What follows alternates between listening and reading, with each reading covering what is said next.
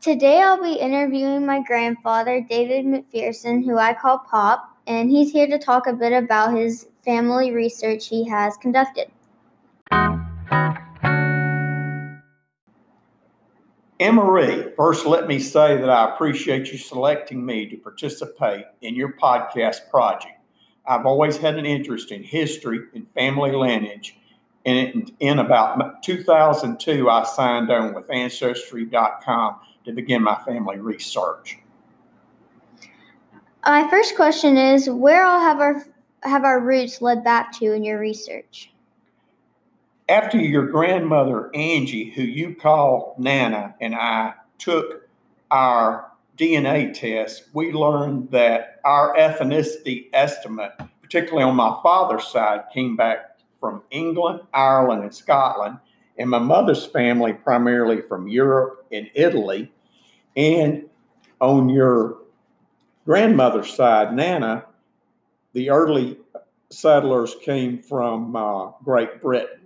For both sides of our family, early settlers came to America in either Virginia, the Carolinas, and even along the Gulf Coast of Alabama and the Florida Panhandle. Wow, that's really interesting. My next question is, do we have any royal blood in our family?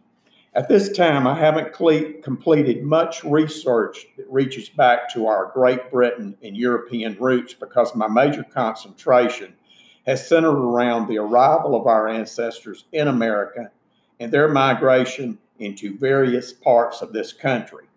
In order to try to complete our research in a thorough manner, I am trying to march up each generation one level at a time. Why have you researched a level at a time rather than just take the 4 primary surnames of our immediate family? You have to remember, Anne-Marie, between your grandmother and I, we have 2 parents each for a total of 4, and this equates to 8 at the grandparent level, an additional 16 people at the great-grandparent level, and at the great-great-grandparent level, we have 32 different surnames, each with their own unique story. So you might say I'm trying to walk up the family tree by generations, which equates to about 30 to 40 years each. Okay. Were any of our relatives involved in the military?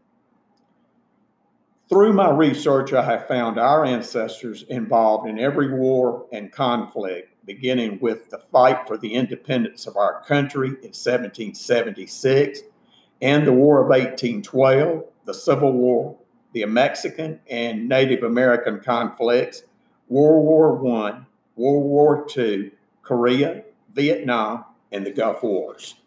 I know you've told me in the past how you've been in the military before. Were there any significant events that you remember from being in the military? Anne-Marie, I think all of the events were significant to me. I began in 1974 when I was commissioned a second lieutenant in the U.S. Army. When I graduated from Jacksonville State University, I began serving on active duty for a period and was stationed in several places. I then came out of active duty and joined the Alabama National Guard and began working there. All total, I had a total of 31 outstanding years, and all of that was, to me, eventful, and I enjoyed every moment of it. Wow. What have been some of the surprising discoveries you have found during your research? The first 2 things that come to mind involved our female ancestors. Prior to the 1940s and 50s, I was shocked to find that the number of women that died during childbirth, there was a significant number in our family, and that is a staggering thing, to find that many women that died during childbirth. The second thing involving women has to do with their loss of identity before about 1900. And by loss of identity, I'm referring to not being identified by name on the U.S. Census before about 1880 in many parts of the U.S., in particular the southeast region of the country. As a result of this, it has made it difficult to trace many of our female ancestors before 1880, and it's made it difficult for me to find these people. The last surprising discovery I'll mention is the number of our ancestors that died from sickness and disease. In most places in the U.S., death certificates didn't begin until about 1900. And between 1900 and 1940, the number of people that passed away from tuberculosis, typhoid, scarlet fever, and illnesses such as the flu and pneumonia are staggering. I can only imagine what it must have been before 1900 when little documentation was available to support the cause of death. That's really surprising. I never knew that. Do you have any funny stories from your research? I do have a funny story that I found that in 1925, one of Angie's great-great-grandfathers, he was facing charges of violating the prohibition law in court, and he was an 80-year-old veteran of the war between the states. And that court took place right here in Calhoun County, Alabama. When they brought him to court, he stood up and said the only reason that he had any liquor in his possession and was in violation of the prohibition law was that his remedy for corn liquor was a remedy for lung trouble, rheumatism, cold, gout, and what have you. And he went ahead and said that I have a prescription that I'd like to share with the court: 1 quart of liquor, 1 quart of vinegar, 1 quart of honey, 1 pound of sugar, and the juice of 9 lemons. And when he presented this to the court here in Calhoun County, he was acquitted. And this article is picked up in the November 16th, 1925 Miami News. Wow. What is one of your first memories from your childhood, and where did you live? I was born in 1951 in Lakeland, Florida, and have memories of living in Lakeland and having a small grove of orange trees in our backyard. We also had a large grapefruit tree. And when I was about 5 years old, I climbed the trees during the harvest months and brought fruit to my mother.